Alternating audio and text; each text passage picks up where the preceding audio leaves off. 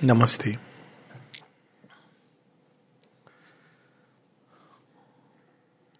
The mother, as we know, met Sri Aurobindo for the first time on 29th March 1914.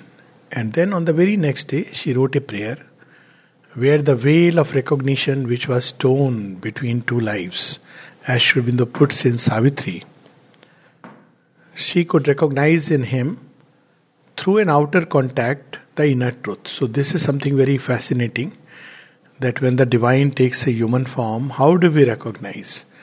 There is no physical outer method, but there is a psychic shock.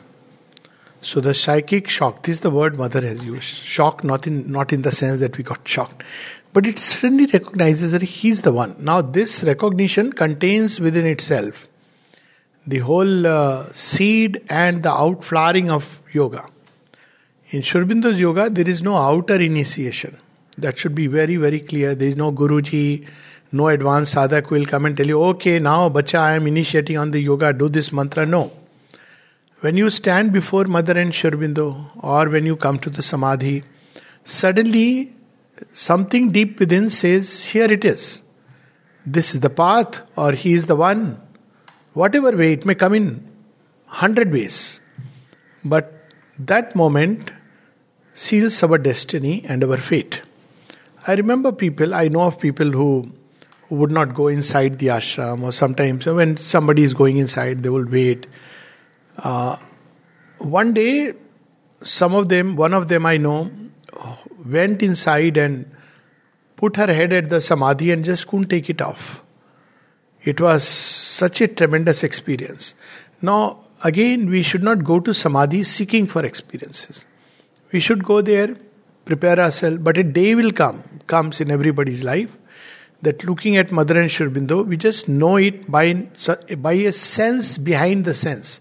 The Kena Upanishad speaks of a sense behind the sense, by an inmost sense, that here is he or here is she, this is she of whom the world has heard. And that's the end of the journey and the beginning of a journey. End of all our seeking and the beginning of the new journey. So, 30th March, she wrote in her diary, it matters little that there are thousands of beings plunged in the densest ignorance. He whom we saw yesterday is on earth. So, of course, she was referring to the visions she would have of Krishna, of Sri Aurobindo, whom she identified as Krishna. And suddenly she recognizes, here is the one whom I have seen. And then she says that his presence is enough to prove that a day will come when darkness shall be transformed into light, and thy reign shall be indeed established upon earth. How beautiful if somebody asks us that, how are you so sure of the new world? People ask me such questions. So once the person asked such a question, this is happening, that is happening, how are you so sure? So I asked, do you want a short reply or a long reply? Both. Short replies because Sri Aurobindo says so. That's a short reply. Incidentally, in the Shastras, we have something called as 4 types of pramana. One of them is Apta Vakya Praman. Apta Vakya Praman is the word of the Rishi. Why it is regarded as a Praman? Why? Because he can see through the veils what we cannot see. So it is called as Apta Vakya. The word of the seer is true. The long replies, you can look at the world, logically you can actually arrive at this conclusion. 2 conclusions. The old world has gone. All systems, theories, beliefs, non-beliefs, religions, ideologies are crumbling. Whatever little is left is like on the way. And the positive side, a new impulse is taking hold of mankind. Still the seeking is vague, but it is there. And the proof of it is youngsters in a very strange ways are turning towards new life. They're seeking for a new life. They started in 60s. So this idea that spirituality or religion is for old people is completely shattered. Also this idea that God is within has taken hold of the race. That's why you see that so many types of spiritual practices and all this has started coming up, which is unique in the last 100 years, specifically last 50, 60 years. Before that, they were religions. Now it is going back to the old ways where they were gurus and they were disciples. So, and many, many other things which are happening, which right now would be going beyond the subject. But this is the bearing on the prayer we are going to read. The psychic shock is there. Then what happens next? What is the action of the divine when he touches the human consciousness? So we have this prayer of April 1st, 1914. I feel we have entered the very heart of thy sanctuary and grown aware of thy very will. Like it springs up within an individual that this is the work that I am here to do. This may take a form of a sentence, an idea, doesn't matter. This is what I am here for. This is your will in me. This is not like is will for everybody, but in me, this is the will. Some people will say this is my aim.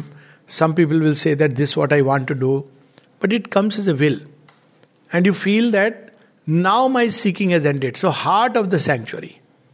You see, when you go to a temple, in some of these old time temples, good, you will see all the Devi, Devatas, everything. Then finally you stand before the sanctum sanctorum, the heart of the sanctuary, and you say, that's it. Here is the Deva or the Devi I came to worship all the way. You have done with everybody and then you stand. So heart of the sanctuary, where your seeking ends. And second effect is that you feel. It is a feeling. It's not like a voice heard. This is what I am here to do. So these are the two signs. Then there is a third sign. A great joy, a deep peace reign in me. The turbulent life where, it was either aimless or discontented. You don't know where you are going, why you are going. A meaninglessness in which human beings drift, trying to give meaning somehow or the other to life. And this meaning is usually no meaning. Meaning thereby, I'll get married, I'll have children, I'll have this, that, God knows what all. So suddenly you realize that there is a great joy, deep peace. Why? Because you discover. This great discovery gives peace and joy. Till then we are still running pillar to post. Oh, it was nice, then let me go somewhere else. This is also nice. But when you have arrived, actually the word is, I have arrived. That arrived means what happens? You have come all the way from, let's say, Delhi or Madhubani or somewhere, and you travel through the train, you go through all the things, sometimes flight, then finally you catch a bus, all the issues are happening. No? Then you put in the guest house, you're very tired. The next day morning when you go to the Samadhi, what happens? We have arrived. You get peace and joy. You forget all the turmoil of the journey. So that is the third sign.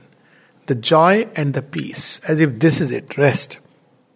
And yet all my inner constructions have vanished like a vain dream. And I find myself now before thy immensity, without a frame or system, like a being not yet individualized. This is something amazing. If this can happen, then the royal road opens. For me, it was like this. I can share this experience. Before coming to Sri Aurobindo and the mother, as a child, it was Krishna Bhakti and Mother Saraswati. Then went through a lot of reading of lot of books, Western, Eastern, everything. So you develop a philosophical mind and you have your own understanding about life and you feel very happy about it. You could discuss for hours. Then comes the agnostic phase in me.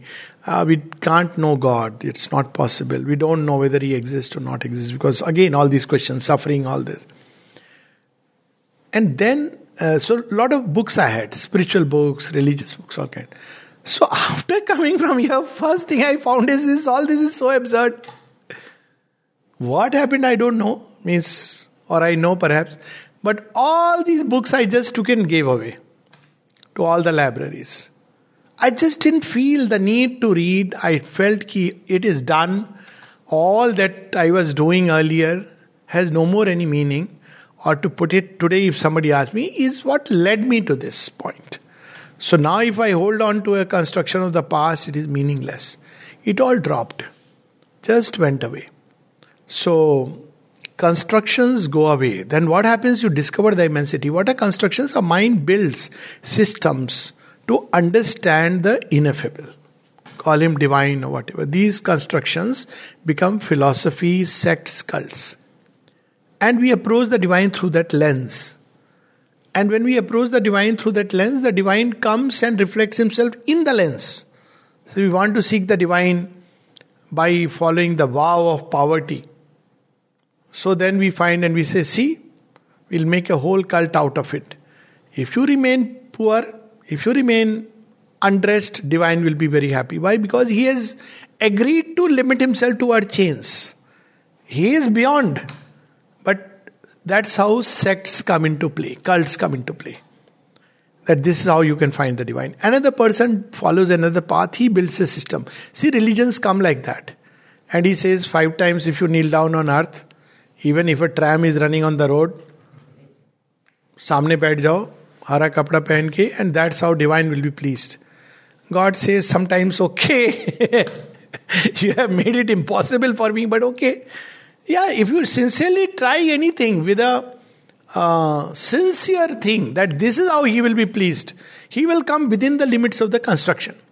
You believe if I wear a turban, if I wear a skull cap, or if I put a tripun, divine will be happy, he'll say okay. Because we have limited him. So all these constructions collapse. And you enter into a vastness, you say, Are, he is so vast, all-embracing, nothing is needed. Everything can become a means to reach him, even the least grain of sand. What a joy it is. The least grain of sand can be an occasion of thy worship. You don't have to enter into a temple, pick up a nariyal and do patak. God also may think, Acha, I'll also have my time when this nariyal I am going to break. Then you will see that the real juice inside will flow. So, all these systems break. And your behavior can become very strange, literally. Sri Aurobindo speaks that yogis can become like a child, balvat. They don't follow any norms because all the frames are shattered. That is the problem of Shiva. Not of Shiva, but of people who are entertaining. That he has no frames. Krishna had no frames. So it's so difficult for people to understand Shiva and Krishna. Because they don't fit into slots. So that's where we see that all these frames break. He can become like a child. And Sri Aurobindo says, even like a gaul he can become. That's one of the ancient sayings, Shankaracharya writes about the 4 types. He can become like a madman. But he doesn't care because the frames are gone. But a Divine Mother and Sri Aurobindo, they say that you have to change now the outer consciousness. So breaking the frames is only a beginning. If you think that is the ultimate realization, it's not true. Next, you have to fill this blank, vast immensity with the contents of truth. These frames are mixed structures because the mind has built structure by its own idea of truth. But when you know the truth and you build it, sometimes the mind cannot understand. That's what I say often when people say about ashram. So one thing I must say, whatever we may observe, not observe, have our conclusions, we cannot understand it because it's not a human mental construction. It is a divine construction. So you will see sometimes, I'll give you one example of how the divine construction operates. Someone came and complained to the mother, why have you allowed this man, X? He says all the things hearing which people may not even want to come to the ashram. Mother laughed. He says, that's why, because I want only sincere people to come, who are not carried away by all this foolishness. So this is how the divine play is very difficult to understand. So I personally believe that people are given choices, they are exposed to all kinds of things. Now you make a choice, conscious choice, not that it's a helpless choice. Depending upon your choice, the path opens. So divine works like that. He doesn't work according to our fixed ways of understanding life. Like a being not yet individualized, because now it's not the mind which will individualize. Normally it's the mind and the ego which individualizes. Now it is the psychic being and the higher consciousness which will create the individual. all the past in its external form seems ridiculously arbitrary to me, and yet I know it was useful in its own time. All the past steps we took, the errors, our errors are steps upon the way. Our efforts, our strivings, our struggles, our falls, our rise, all that suddenly vanishes. And yet they were steps which have led up to this. One small little story of Kapali Shastri Ji. He had practiced many kinds of sadhanas. Tantra sadhana, Ramanashram, he had done that, Vedanta sadhana, and many other sadhanas. So when he came closer to his last days, someone asked him, "You have done so many kinds of sadhana. What is your ultimate conclusion? What was the result of all this?" He sat bold straight and said, "What? It brought me to the feet of the Divine Mother." Is it an ordinary thing? We may not understand its significance. It has brought me to the feet of the Divine Mother. So past, whatever it was, if we have come to the divine feet, wonderful. Past of Vibhishna is, he is originally born of Pulastrishi, then fallen, accursed, belongs to the Asurkul. Then he is living like, literally describes people who are living in the world and practicing sadhana. This is a perfect example. So Vibhishna says, how I am living? He says, like the tongue between teeth. I have never heard a more appropriate simile. How am I living? Like the tongue between the teeth. Just see once it's bit, then one realizes. Like a tongue between teeth, I am living. And then see what happens. He is kicked out of his own kingdom by his own brother. And that becomes the moment of grace. He falls at the feet of his Lord. So all that was necessary as steps. But now all is changed. A new stage has begun. It marks a new stage in the journey. What is the stage? There are two stages of development. One is when we go through ignorance and darkness, like the seed that develops within the frame of darkness, below the mud. Yet it is attracted secretly by the light. That is why it resists gravity and goes up. By that ushma, that feeling of, it seeks light. It doesn't know how, where. It is pulled up by the light. All the waste that has gone in removes the crust. But when it steps out, within the darkness, there is a limit to our journey, like the seed. Once it comes out, then the limit is only determined by the seed, how much it can grow. All space is there at its disposal.